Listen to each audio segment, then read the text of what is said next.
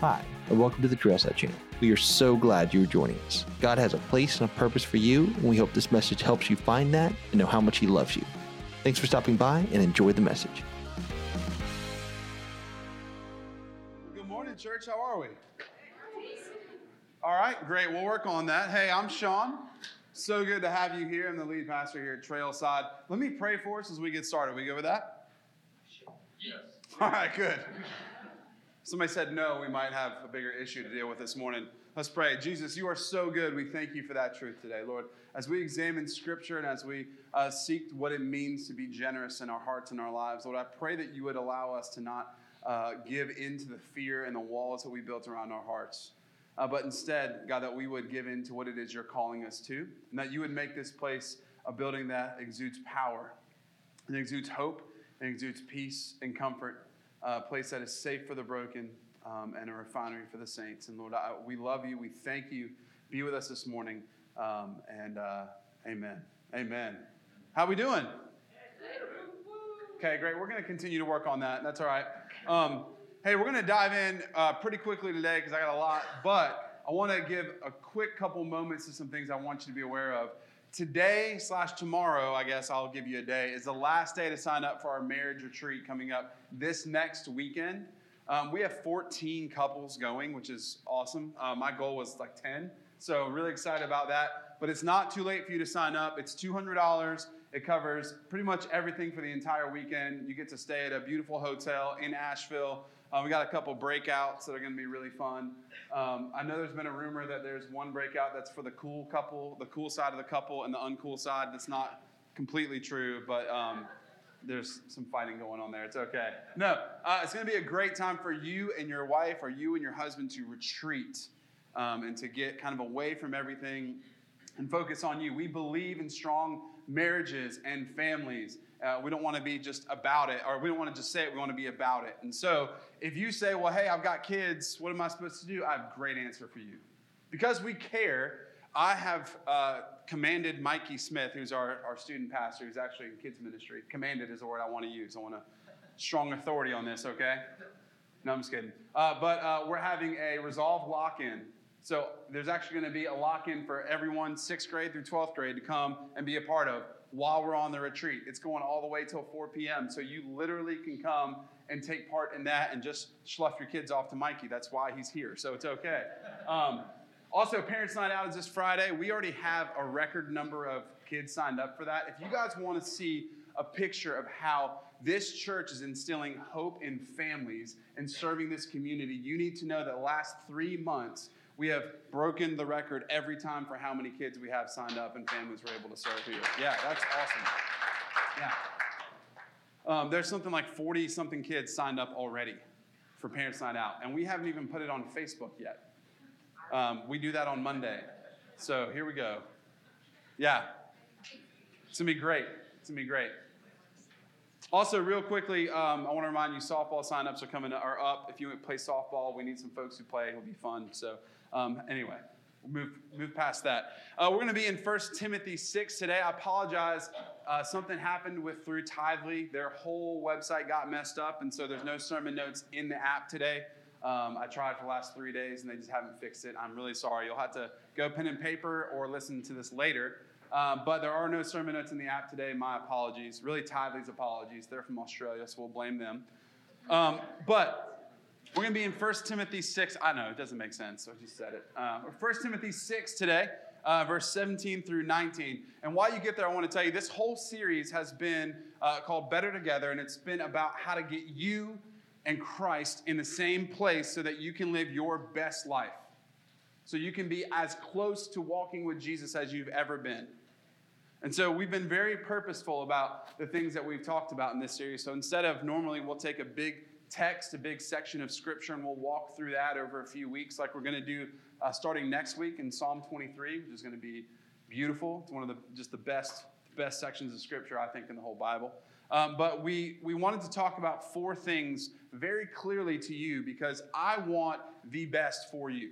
Like as your pastor, or if it's your first time, your future pastor, because, hey, I'm going to say that until I believe it. No. I want you to live as close to Jesus every day while you are still on this earth that you can. Like, I want you to have a full Christian life. I want you, when people see you and they speak to you and they hear you, that you have those things, that those moments that are seasoned with salt, as Scripture says.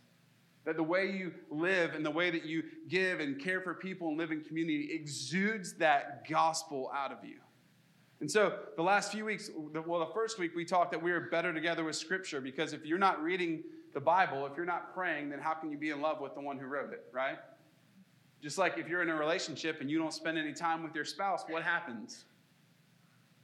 Not a trick question. It's okay to answer. Yeah, it goes bad, right? And eventually you're going, what happened to us? You got to spend time. The second week we talked about being in community. Our community group signups launch next week. Next week. Yeah. You need community. You can't do it alone. In fact, I would say every person who's met and lived in brokenness, that's because you've realized you've tried to live alone and it didn't work. You tried to do it on your own. You weren't capable. And last week we talked about in temptation, that you need temptation. You are better when you are in temptation so you can run to Jesus and fight it. And that even when we read in Matthew that the Holy Spirit led Jesus into the desert to be tempted. And why that's important. I know that sounds weird. I wanted to cause friction there with you. And this week, before you throw your walls up, we're going to talk about you are better together in generosity. Right? Does that scare anybody? Generosity? Terms? No? Okay, we got a lot of people lying right now. That's okay. It's all right. Yeah, thank you, Pastor Marcus, the one honest person. No, I'm just kidding. You are honest. No, but this idea of radical generosity, it's been a hallmark for the Christian faith, right? How many hospitals do you see that are named after Saint someone? Like, we just had a baby 5 weeks ago, 6 weeks ago. 6 weeks ago? 5? Good. I'm there. You're tired. Yeah, it's all right. That's St. Francis. You know, there are hundreds and thousands of schools and orphanages that are built in the name of Jesus to bring hope. In fact, there's a place in the Dominican that my last church we would go every summer, and it was Buen Samaritano, the Good Samaritan. Is literally what it was named after, because the gospel instills hope in people. And Christians are known and have been known to be radically generous people. What other group of people do you know that says, hey, I'm going to give all this money and all this time, I'm going to take vacation and I'm going to go spend it in Belize and I'm going to build a school for orphans? Like, that's not a normative thing in the human culture, right? That's not, we're told, take what we have, enjoy it, do everything we want, and then, maybe we'll, send some money to the Red Cross when something bad happens. But that's not what the Christian life calls us. It calls us to be radical in our generosity. So we do things like take trips and build hospitals. We do things like say, I'm going to sacrifice everything I am, my whole entire future, to go and live overseas, to teach people the gospel, to love people well. We actually have 2 college students in this church right now who are gearing up to go to Alaska and to the West Coast for this summer, because they, instead of going home where it's comfortable and working and making money, they said, I'm going to go and I'm going to give this time that I have to people to go preach the gospel in places where people don't want to hear it. That's radical. That's radical. That's what we should be known to be as Christians, radically generous. And so, if it's your first time with us today, congratulations. You actually picked a great week to come, because you're going to hear about what we are going to do in this church. We have a new vision statement that I want you to hear so that you can understand what our church is about. Right? There's a difference of mission and vision. Mission is what you accomplish. That never changes. Vision is how you get there. It's kind of the vehicle to the mission. Does that make sense? Does that clarify some stuff for people? Here's the vision of our church. We want our church to be a refuge for sinners and a refinery for the saints. That is the goal of what we want to do. Our mission to love Jesus, serve others, and live unified. We want to be a refuge for the sinner and a refinery for the saint. To get better. Our main desire is not to have church just for us so we can be comfortable. It's to have a place where people can come and meet Jesus and have their eternities and lives changed. As I've said it before, if we lock our doors up and the city doesn't miss us, then what are we doing? Right? There's no purpose behind it. We're just kind of existing. There's enough churches that you can just exist in right now. Right? Anybody hear me on that? Amen? Yeah. And man, this church is not going to be that, ever. We're not going to be that. So here's what I want us to do. We're going to read this verse in 1 Timothy, and I want you to struggle a little bit this morning, but I don't want you to build a wall, and I don't want you to silence your hearts. All right? It's going to be tough. We're talking about generosity, and with generosity comes what? Anybody?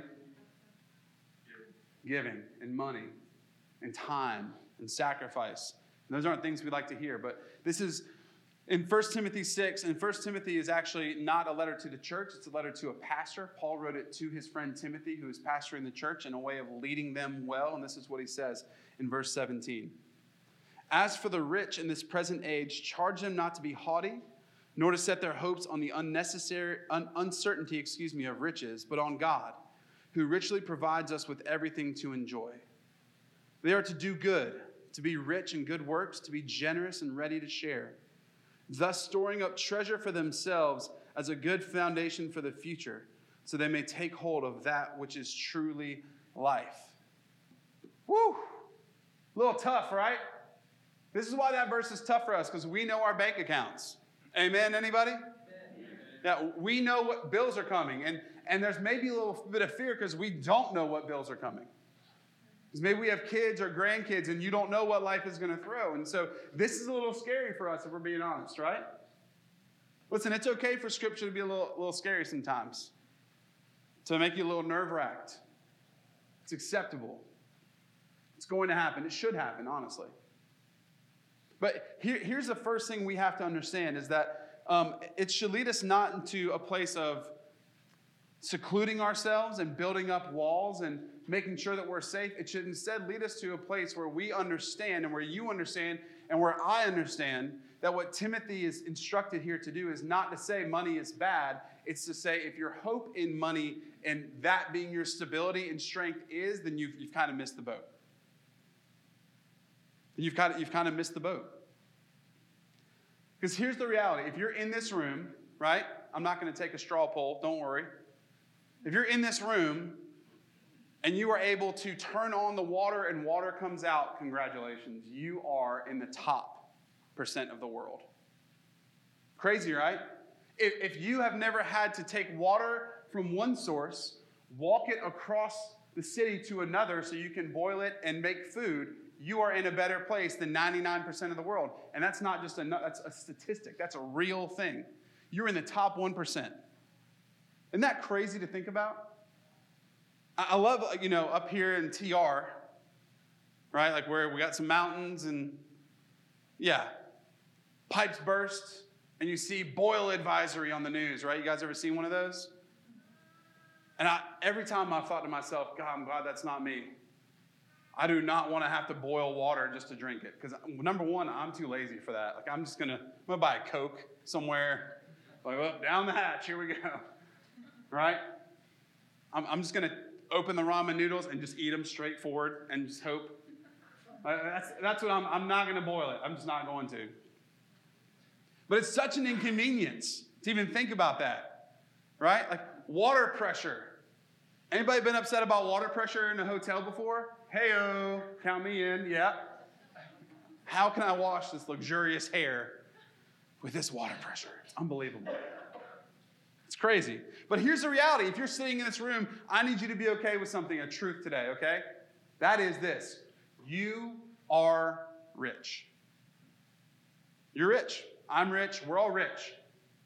Now, I know some defenses might be coming up. You're like, Sean, you don't know. You don't get the struggle. I promise I do. But you are rich.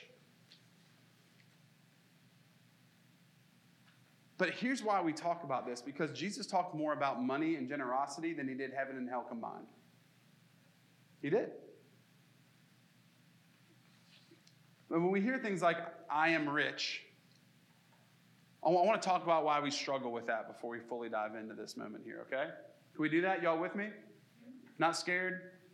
Great. Yes, someone said yes, I'm scared. It's all right. No need to be. Yeah. Because here's a statistical, proven statement. The more in America, the more we have, the more we make, statistically, the less that we give. Isn't that crazy? The more we make, the less we give. That's a wild statistic. This is in churches. This is a Barna research statement. The more people make, as the arrow goes up, the arrow for giving goes down. Isn't that interesting? And I think what happens is because we get to a point where we have confirmed to ourselves that we don't need anyone else. And we say, look what I've done. Look what I have. But here's the reality. There's three things that rich people do that I think lead into this. The first is this. Rich people don't want to admit they're rich. Amen? Yeah, some of y'all are like, I know, that's why I'm not voting for Bernie. That was a joke. We can laugh in church, guys, okay? You can smile. Yeah. No, here's the deal. There was a Gallup poll a few years ago where they asked people, how much money would you need to feel like you were rich? All right, the median answer was $150,000. Some of you are like, amen. Amen, preacher. Yep, amen, right? Some of you guys are like, I'd love to have that. But some of you guys who make that are like, well, I'm not rich. You kidding me? I got problems. But here's the reality. What happened was they asked a few different demographics to get to that number. So they asked people who make between $30,000 and $34,000 a year, hey, what defines rich? You know what their answer was? $75,000. $75,000 is rich. I would be rich if my income combined was $75,000. So they asked the next people, hey, they asked people $75,000 to $80,000. Hey, what would be rich? What would make you feel rich? The answer is $250,000. So you got people who, the $30,000 says that they're rich, who say that, no, we need to get up to $250,000. And then they asked people who are subscribers of Money Magazine. Anybody subscribe to Money Magazine? Don't raise your hand, it's fine. I don't, personally. It's not one that I read every week or month whenever it comes out. But I would assume that people who subscribe to Money Magazine probably have a good understanding of financials and money and how it all works, right? Listen to this. Here was the answer for the same question for people who subscribe to Money Magazine. $5 million. $5 million. I'm like, listen, if I have $5 million, I'm buying a yacht, 6 houses. Just kidding. I couldn't afford a yacht at $5 million. There we go. Somebody got it. Yeah. The perception is so off. And here's the truth we can gather from that. Nobody is rich, but we all know somebody who is. Right? Because everybody knows somebody in that next block. But the reality is, guys, if you make between $44,000 and $48,000, you are the top 1% in the world. In the world. Reason number 2, people don't want to know they're rich, is that they are plagued by discontentment. Here's another truth. The more stuff you have, the more you will want. You know how I know that? Because Charter is still selling 6,000 channels to people. It's true. Like, hey, you know what you need? 16 Stars channels. Like, I don't think so. I'm good. What are you going to do with that? My voice got really high for some reason. Yeah. The more stuff you have, the more you'll want because it doesn't satisfy the appetite. In fact, Ecclesiastes 5 says those who love money will never have enough. Notice there's a word there. Not those who have money. If you have money, if you are blessed financially, I don't want you to feel bad because that's not what Ecclesiastes says. It says those who love money will never have enough. I know this is true because I have an 8-year-old son who will do anything for $1. Literally. My sister-in-law was playing a Super Smash Brothers with one of her sons and called Colin yesterday and said, I need to know how to set this game up. And he said, sure, I'll tell you. I'll give you a 10-minute lesson for $50. I'm like, if this works, I'm getting into Super Smash Brothers lessons. It's going to be my side hustle. But no, think about this. If you don't think you're rich, I'm going to hit a button for us, okay? Are we having fun? Is this okay? I know talking about money can be weird. I'm done with the weird stuff.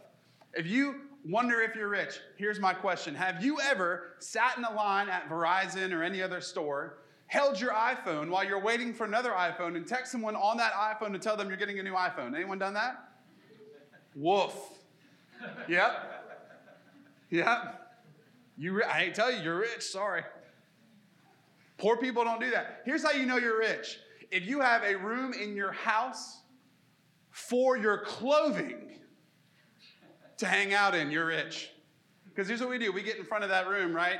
Open the door, and what do we say? I've got nothing to wear.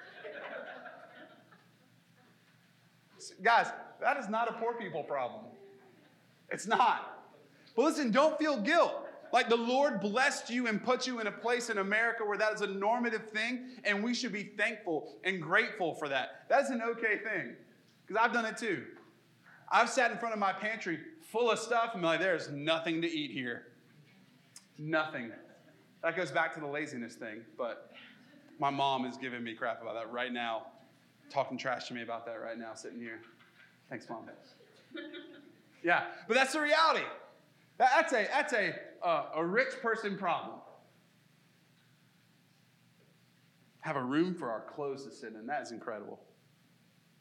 Here's the third thing. Rich people live with a false sense of security. I think it's the most important part of, as we get ready to dive into this word from Paul. Here's what happens. We believe that we can save our way to security. Financial security says, if I can just hold enough and keep enough, then that'll keep me safe when calamity comes. I can save myself from that.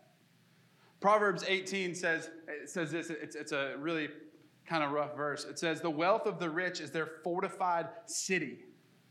They imagine a wall too high to scale. Whew. Listen, let's be clear. This is not Sean's opinion. I'm literally reading scripture, okay? This is the Bible. So don't get mad at me. This is what it says. It says, the wealth of the rich is their fortified city, for they imagine a wall too high to scale. Because we've said, like, hey, I'm going to build up these financial things, and I'm going to feel real secure and safe, and I'll be untouchable. But here's what generosity says. Generosity says, build a longer table, not a higher wall. And this is what the gospel says. Build a longer table, not a higher wall. Right? And that's not a political statement. Let's not dive in and get weird on me, okay? I'm literally saying what Scripture says, not what politics says. Build a longer table, not a higher wall. He says fools do that. The rich do that. They say, I'm going to build a big wall that will insulate me. But yet, it can't. It won't. It doesn't. So I'm going to ask a question. All right, this is called the participation phase. Are we ready for this? Y'all in on this, everybody? Great. All right, I'm going to ask a question. I want you to think about it and answer it honestly to yourself. How much money would you need to save in order to secure your future against all imaginable eventualities? Great. You have a number. Now I'm going to answer it for you. More than you currently have. Right? Is anyone like, I'm there. I'm good. Like $13 in my pocket. I'm good. No. It's always more than you have. We always need more than we have. So here's what we're going to do. I want you to do this. I want you to think this way, because we're going to fix that today. I want you to not be guilty about what you have. We need to change how we think, but you can't and shouldn't be guilted into feeling bad about what you have. Right? The back end of that verse, which we'll get to in a minute, it says that you've been given to enjoy. You should enjoy what you've been given, what you've worked for. Absolutely. That's not at all what I'm saying. And listen, we've done a bad job here, as well as the church as a whole. We've done a bad job of guilting people in and saying, if you don't give, then this will happen, and you can't let that happen. And so we've weighed guilt and levied guilt on people instead of understanding what God wants us to do is be generous on the front end right? Be generous on the front end so that we can see lives change. And so we build walls. But here's the first thing we do. We're grateful. Listen, I want to ask you another question. How good is it that you live in America, that you have clothes to wear, that you have a car to drive, that you have food at your disposal, that you can leave here and go get lunch anywhere, that you're able to be alive, that you are able to get health care, that the biggest argument we have in our current system and government is just how to love people the right way. And you live in a place where you're going to have a place to lay your head with air conditioning and heat, food to eat, water that runs. How good is God that he has placed you here? Amen? Like, that's a celebrated thing, y'all. How good is God? I was actually sitting over here while we were worshiping, and we sang a song that I haven't heard since we were back in the middle school days. Woo! Who's actually here for the middle school days? A couple of you guys? Yeah, not a lot of us. But I was thinking, how good is God that we are here in a building where we can decorate and put things up and we're not rolling everything over. One day at the middle school, I remember we put our TV over here where it was on the stage, and it literally fell, and I had a dad moment where I just reached out and grabbed it. Everyone was like, that's amazing. I was like, I don't know how I did it. I think it was just that in my mind, I knew if that fell, that meant no more TV because we were getting another one. Right? But we should be grateful because gratitude makes us more generous and charitable in heart because we're thankful for what we have. If you don't believe that, find a college student who gets to go home and eat mom's food for a good weekend and doesn't have to pay for laundry. Amen, college students? Yeah. I remember that. That was the saddest part of me getting... Thanks, Mom. That was the saddest part of me getting kicked out of North Greenville was that I didn't have a chance to do that anymore. Every meal is that way. No. But yeah, our first call is to be grateful. The second one is this, is to say, I will lead with generosity. It's a very biblical thing. Before you spend, give. Jesus says, where your treasure is, your heart will be also. Matthew 6. Because here, God doesn't want you to be guilty. Like, you don't need to feel bad about making money and about having jobs, about being blessed. Let's get that train way out of the station. All right? I just don't, that's stupid. God is not mad at you for him blessing you. Does that make sense? Like, do you hear that? Like a good father gives a gift and be like, well, too bad your mom and I had you. I never would have given you that. But that's the mentality we have when we talk about God being guilty for giving, right? Like the Lord's given and blessed you and taken care of you. So he's not angry at you and you shouldn't feel guilty about it. But here's what he says. You should be generous. You should be responsible. So 1 Timothy, verse 18 and 19, it says, command them to do good, to be rich, and be generous and ready to share.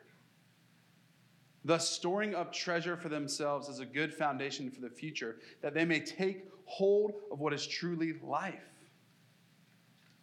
Another version says to establish a firm foundation for the coming age. What does that mean? That doesn't mean tomorrow. It might, for some of us, because you don't know this might be your last day, but that's not what he's talking about. What he's saying is you establish a firm foundation for the day coming when Jesus will come back and restore this whole earth. Does that get anybody excited? Like, I'm pumped about that. I'm so ready for that. When I was a kid growing up, I remember thinking, like, I just wanted to experience the next big thing, and then Jesus could come back and I'd be okay. Anyone else do that? Like, I just want to graduate high school and know this isn't it, you know?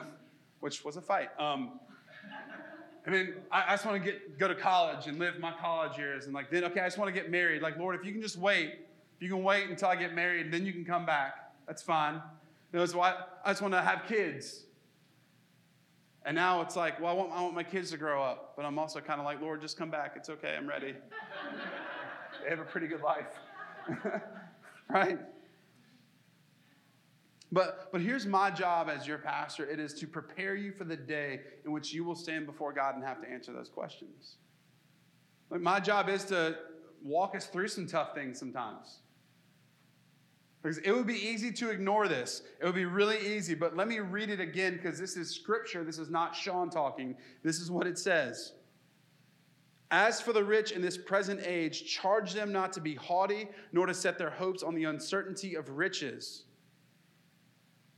but on God, who richly provides us with everything to enjoy. They are to do good, to be rich in good works, to be generous and ready to share, thus storing up treasure for themselves as a good foundation for the future, so they may take hold of that which is truly life. Church, there's a reason that your money and stuff is not satisfactory and you always want more, because it is not truly life.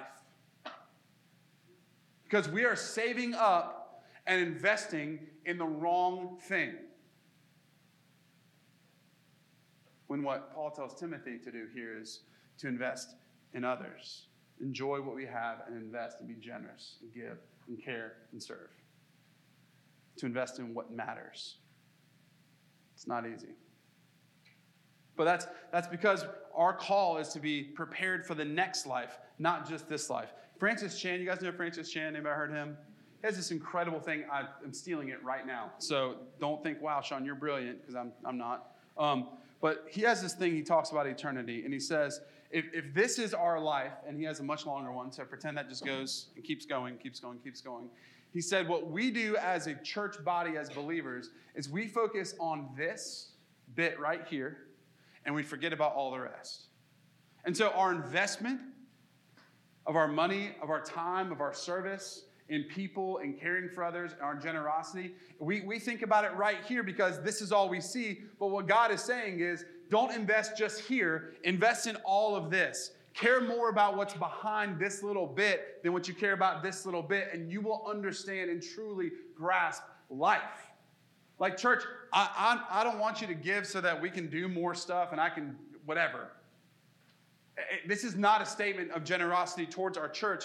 This is a statement of you understanding that you can truly enjoy all of life and what is more important, and not just focus on this little bit.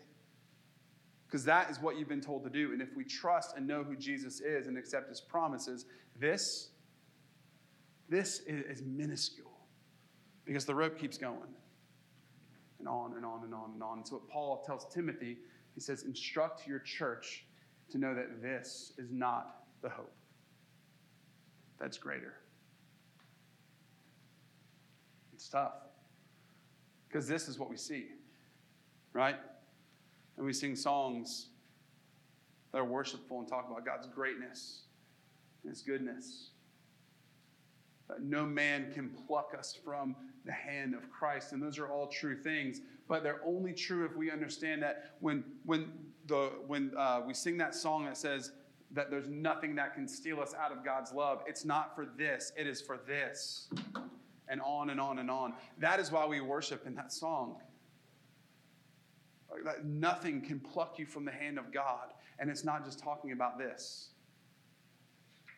It's talking about eternity. Because there's so much more to this life.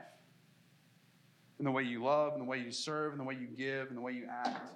We have to think differently. We have all of this extra. We live in America. We have freedom to worship and to live and to do whatever we want. We have to think differently. This is why Romans 12 says that you are now a new what? Creation. Be transformed by the renewing of your mind. You're a new creature. That's why this is so important. So then the question is, what should we do then? Be that excited about Jesus. That's the first thing. Be that excited about Jesus. What should we do? Here's my goal. I want to give you some thoughtful strategy. All right, it's going to be very practical. You just need to hear it out. Let's not make it weird. You good with that? Y'all with me? It's a little warm in here. We okay? We okay? Yes. There we go. All right. Sorry, you got to talk a little to me. It's how I feel comfortable. And this is about me. So, no. Just kidding. It's not. Not at all. Not at all. So here's my goal. I want to suggest to you a giving strategy. I want to suggest to you a way to be generous and how to do it. So we're going just going to rub some friction right here, okay? That's what we're going to do. We're going to make it a little uneasy. A giving strategy. I'm not saying that this has to be your strategy. I'm just going to say maybe you should consider it. Because here's what we do when we give. It's not about a dollar amount of how much you give or a time amount of how much you serve. This is not a comparison for you to be a better Christian than you. That's not how this works. Because it starts in the heart. I want to give you a giving strategy with 3 things. The first thing is this, that I will intentionally share my resources. All right, I'm going to give you 3 seconds to let your defenses fall. To let statements like, you don't know my life and you don't understand what we go through, I'm going to let all that go away. Okay? If I breathe in, we good? Great. I'm not just talking about your money. Woof. How's that for you? See, you thought I was going to be easy. No. I'm not just talking about your money. I'm talking about you intentionally sharing your resources of your car, your house, your food, your kitchen table.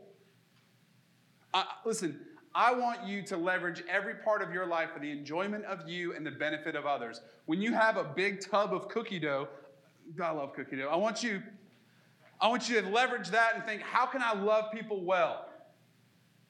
Like, I can make cookies for the neighbors. We recently were cookie dashed. It was pretty awesome. My doorbell rang. My dog freaked out, and there was a box of cookies. It was great. I ate most of them. But how can you leverage your resources?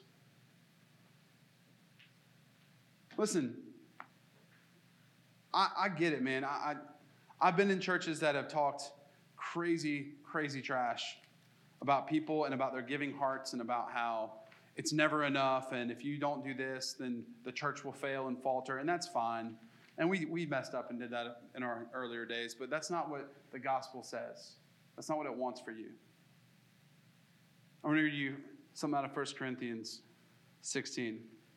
This is just God's suggestion, God's statement, okay? On the first day of every week, each of you is to put something aside and store it up as he may prosper so that there will be no collecting when I come. Very straightforward. Let me tell you a story about what happened in our church. We went for 3 straight weeks where I totally forgot to take up an offering. I just did. In fact, I remember like the 3rd time, this was back when we were in school, I was like, crud. And I was like, hey, I forgot to take up an offering. There's a box in the back. That was it. Because listen, I don't think that you giving and being generous needs to be something that I need to be aware of or that I can compare to someone else. I don't care about that. Here's what I want. I want you to come here and so hardly fall in love with Jesus that is everything in you, that it is a normative thing for you to give and be generous because you love Jesus more than you love anything else here. If you are obligated to give to any church or any place, then that is not a place you should give because that's obligation. That's not true giving. That's not joyful. Like if we have to play an SPCA commercial for you to feel bad for dogs and then be like, there's dogs here. I have a dog. And that's how we get you to give, we've messed up. There's not obligation. In fact, Paul just says, listen, here's what I do. I take, before I spend, I give. I put a little part away and I say, all right, this is for God. That's it. It is not obligation. I'm not going to do that here. Like we take up our offering, but it's not a point where we're going to put it in front and be like, all right, bring it, everyone. In fact, Jesus made fun of people who did that. The Pharisees would come and they would give down to the grain of what they had to be at 10%. They said, 10% is God's. That is exactly 10%. You know what Jesus said? That heart's wrong. I can't do anything with that. That's not what I want. I want a cheerful giver. I want you to be more than that. I'd rather train you on doing that as a church than I would be able to say we have $6 million in giving.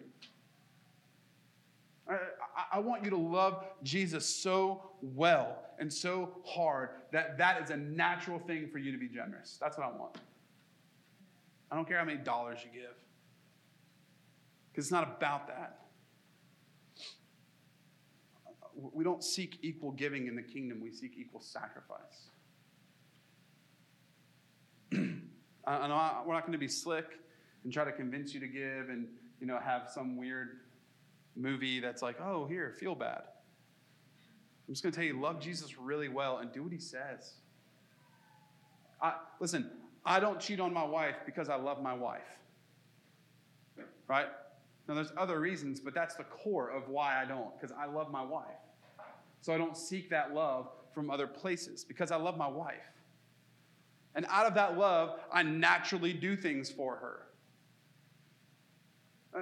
That's what I want you to love Jesus that way. That out of that love that we don't give to things that aren't important, that we give and serve and love people because that's what Jesus calls us to do out of our love for him. That's the gospel. And so my encouragement then, in intentionally sharing your resources, is to take your next step. Listen, one of the best pieces of advice I ever got, I was at my last church at First Presbyterian. I didn't want to give. I was angry. The pastor made like $270,000, and I was struggling every day to pay bills. And I didn't want to give. And I realized it's because I had a heart issue, not with the pastor or the church, but I had a heart issue with me. Because I was loving what that guy represented more than I was loving what Jesus said to do. And so I sat down with somebody. He said, listen, you just need to learn to be faithful, so just give a little. Don't get down like the Pharisees and say, here's my 10%, and begrudgingly go, here's the last little dime, go. He said, just try. Just try and see what happens. He said, and then when you realize that you're okay and that God is providing and taking care of you, then you give a little more. Give a little more. And so here's what I want to encourage you to do. Just take a step. Just take a step. If you don't give, I don't want you to be like, all right, well, I'm just going to give 20% of my life. But don't do that. That's bad. Please don't do that. Okay? Please don't do that. Please don't do that. Because all that's going to do is make you begrudgingly give to God. And God doesn't need begrudgingly given money. He says give cheerfully, serve cheerfully, with joy, experience enjoyment. You have been given what you make and the opportunities you have so you can enjoy them because God loves you and wants to bless you. Okay, let's get that right out of the way. So if you don't give at all, give some. I was talking to some friends last night and they said, you know what I realize is I give and then I kind of don't miss it. That's how it works. Because when you give, you realize the power that money and stuff has over you. What did we talk about earlier? You're never going to have enough. If you love money, you will never have enough. So if you don't give it all, give some. If you give some, or occasionally, give regularly.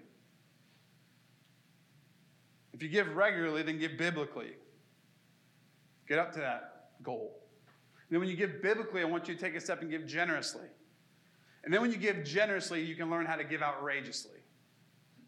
I have a friend who lives on 35% of his income. 35%. And y'all, he is in the very first get rich bracket. They live on 35% of their income. You know why? He said, because I want to be able, when people have needs, I want to be able to meet their needs and tell them God loves them. I'm like, can you imagine what we could do if we were like that? That'd be crazy. In fact, here's something that we're actually pushing toward as a church because I want to model this, I want to lead this well, is that we're actually pushing toward establishing a budget that is 80-10-10. So 80% is what we live off of, what we pay for our building, our staff. 10% we put in savings to get out of the debt that we're currently in. And 10% we want to just give away to things that matter. Like I'm passionate about Switch. Switch Ministry is a ministry that takes women out of sex trafficking and rehabilitates them and gives them hope and gives them the gospel and it changes their lives. And they have pulled hundreds of people out of sex trafficking, which if you don't know, Greenville is a major hub for that because we're in between Atlanta and Charlotte. I want to be able to take 10% of what comes in here that you give through the church, not to the church, and go and fight for people who are caught in sex trafficking. That's what we want to do. We want to make a difference. Like, I want to be able to have our church be known as a place for hope. So they can say whatever they want about us, about me, or about our church, but it will always be coupled with, but I don't know anyone who is generous like they are.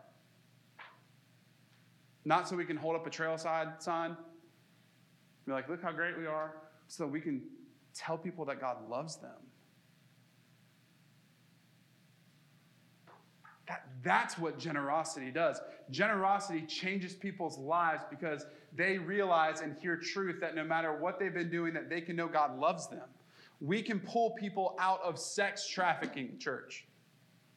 We can rehabilitate families that are broken and people coming out of prison who have no hope. Our goal is to get this building and the land behind it in our name so we can do some crazy stuff. Can I give you 30 seconds of what we want to do? Is that okay? Here's our crazy goal. And it might not come to fruition. We'll just do it somewhere else. We want to buy this building and the 6 acres behind it because we want to put a mental counseling center over here. We want to put a sanctuary that's built a little more for sanctuary, make this a dream center so our student ministry can work here, so we can offer free office space to 501c3 nonprofits who are trying to make their lives better and the city better. And then we want to actually put a tiny village of homes in the back that we hire somebody to live in the tiny village and rehabilitate people who are broken, hurt, tired, disabled veterans, people who just need someone to believe in them and say, we're going to walk with you through this. That's what we want our church to be. That's a crazy dream. We need $800,000 to do that, to start it, just to get the building and the land. I don't know how we're going to do it, but that's our goal, is to be generous because we want to see lives changed. We want to see the gospel come out. And so our goal is to get 80-10-10 and then to move to 70-10-20. So 70% we live off of as a church, 10% we save, 20% we give away to things like tiny homes and wounded veterans who need somebody to believe in them.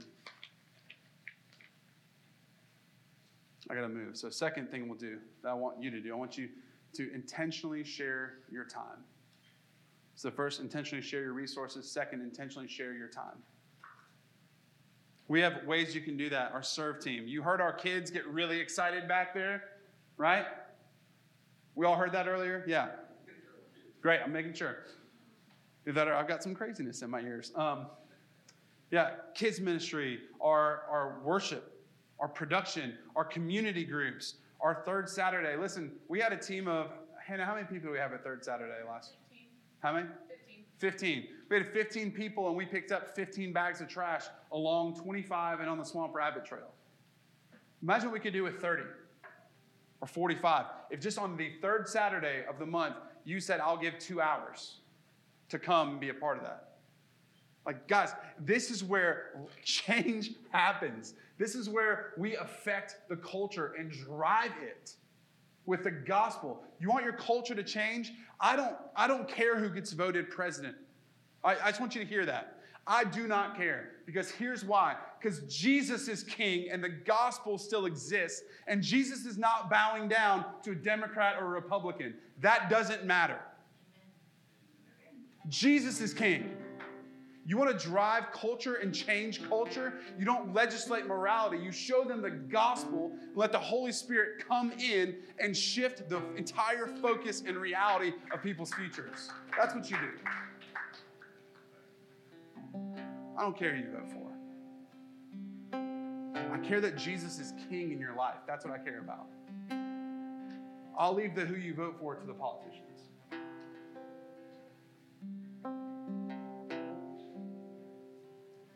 I will intentionally share my time. Before you can serve, we want you to come to Growth Track. It's next week, next Sunday, directly after church. We want to tell you more of who we are, our story, and find out who you are, and see if your story and our story match. Come, sign up. That way I can make sure I have food for you. Third is this. I will intentionally share Christ. If there is a heaven and a hell and we're not telling people why that matters, then we are missing the boat. We have Easter coming up. Easter is the biggest Sunday in the church life. People will hear the gospel. If you have someone who needs to hear the gospel and needs hope, invite them at Easter. We're actually making a media video that you can share and give to people. And I don't want you to Bible tract it. I don't want you to throw it on the urinal and be like, oh, I've done my evangelism. Number one, that's gross. If you put a Bible tract on a urinal, there's something wrong, and you need to understand that I'm never touching that thing. That's gross. I want you to personally touch people and invite them. We have little cards you're going to get that are just invites and say, come with me, come sit with me. Invite people. We're doing a series this summer that's meant to be purely evangelical. If you love Jesus really well right now, you are going to think that it's not deep enough for you. That's because it's not going to be for you. It's so people will come and hear the gospel. And church, I'm going to charge you with reaching out and getting people here so they can hear it. I'm going to do it too. You can hold me accountable. But it goes back to our new vision that this church, Trailside Church, needs to be a refuge for the sinner and a refinery for the saints. Read one last scripture to you. In Matthew 6. This is Jesus speaking, so it's probably important. I thought that would be funnier than it was, but okay. This is what he says. 2 verses. Matthew 6, verse 19. Do not lay up for yourselves treasures on earth where moth and rust destroy and where thieves break in and steal, but lay up for yourselves treasures in heaven where neither moth nor rust destroys and where thieves do not break in and steal. And then this really one that hurts. For where your treasure is, there your heart will be also.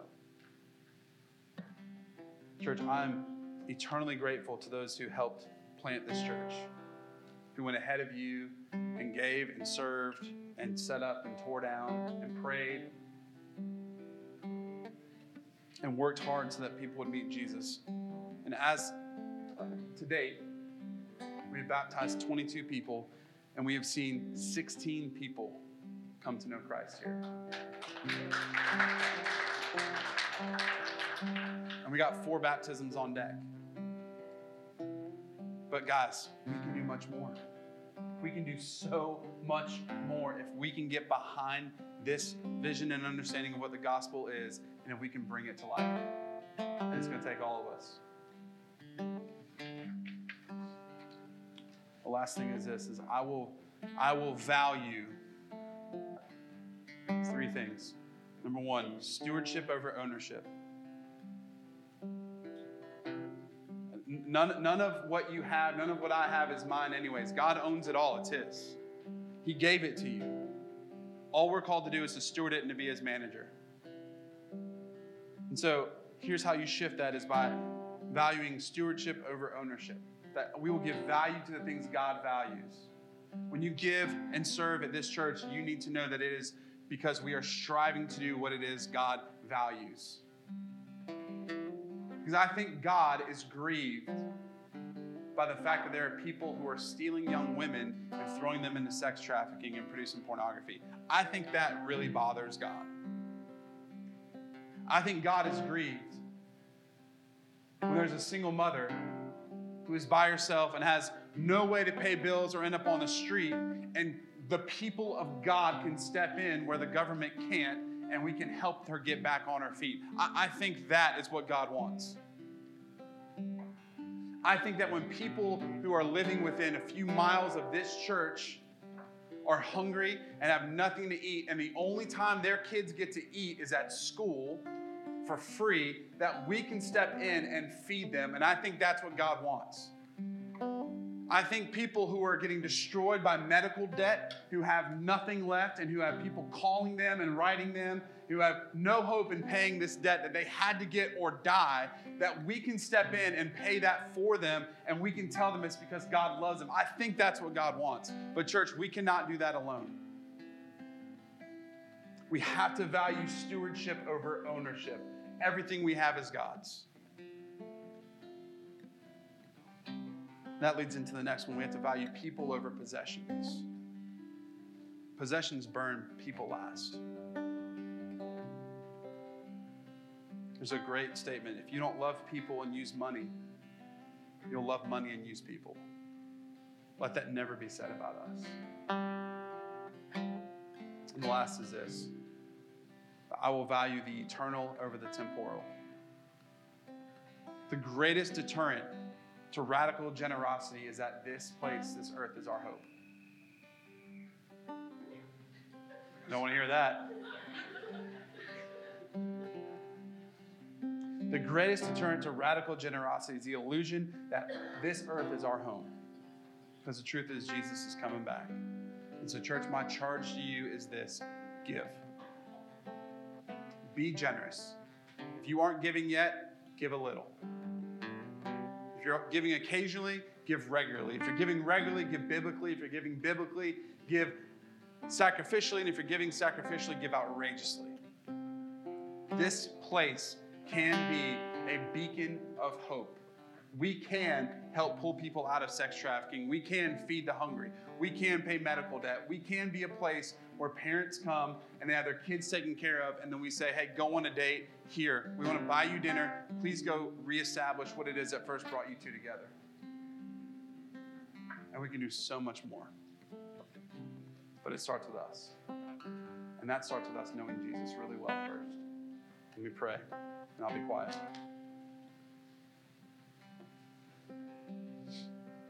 God, we are thankful for you. God, I know there's people who are here who aren't ready to give because they're not ready for eternity.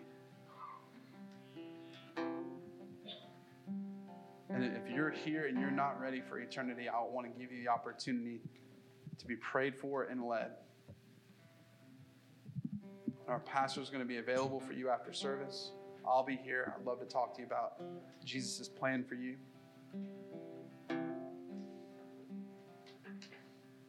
God, I know that there are some of us who are Christians, but we've felt far from you. We've felt like you've gone silent. And we haven't heard from God in a long time. And so, Lord, I want to pray for those folks right now as well, God, that you would speak to them. God, that you would reignite in them this fervor, this desire to love and to know you and to be known by you. And God, as we close service, that we would walk out excited about the future of what it is you have for us. To remind us that we are yours and that this place can be and will be a place of hope for them. In the same way that you were revealing yourself to them, that you will reveal yourself to others as well who are hurt and scared and sad and who thought that you've left them. So Jesus, as we prepare to give, as we prepare to give of ourselves in this last moment of worship, as we prepare to give on the way out the door financially, as we prepare to give in the way we love and serve people, my prayer would be that we would do so with boldness and with trust, that everything we have is yours anyways. That every breath we have is a mercy, that every moment we have is a gift. And so because of that, Lord, we want to give that back to you. And so even right now in this moment of worship, we give that back to you right now. Help us. Help us to love you well. It's in your name we pray. Amen. Thanks so much for listening. We hope you were encouraged by the message and you feel closer to Christ than you ever have before. If you'd like to learn more about our ministry, visit us in person, or help support our mission as we seek to love Jesus, serve others, and live unified, check us out online at trailside.church, or you can find us on Facebook, Instagram, and Twitter. Thanks so much for listening, and we can't wait to see you again soon.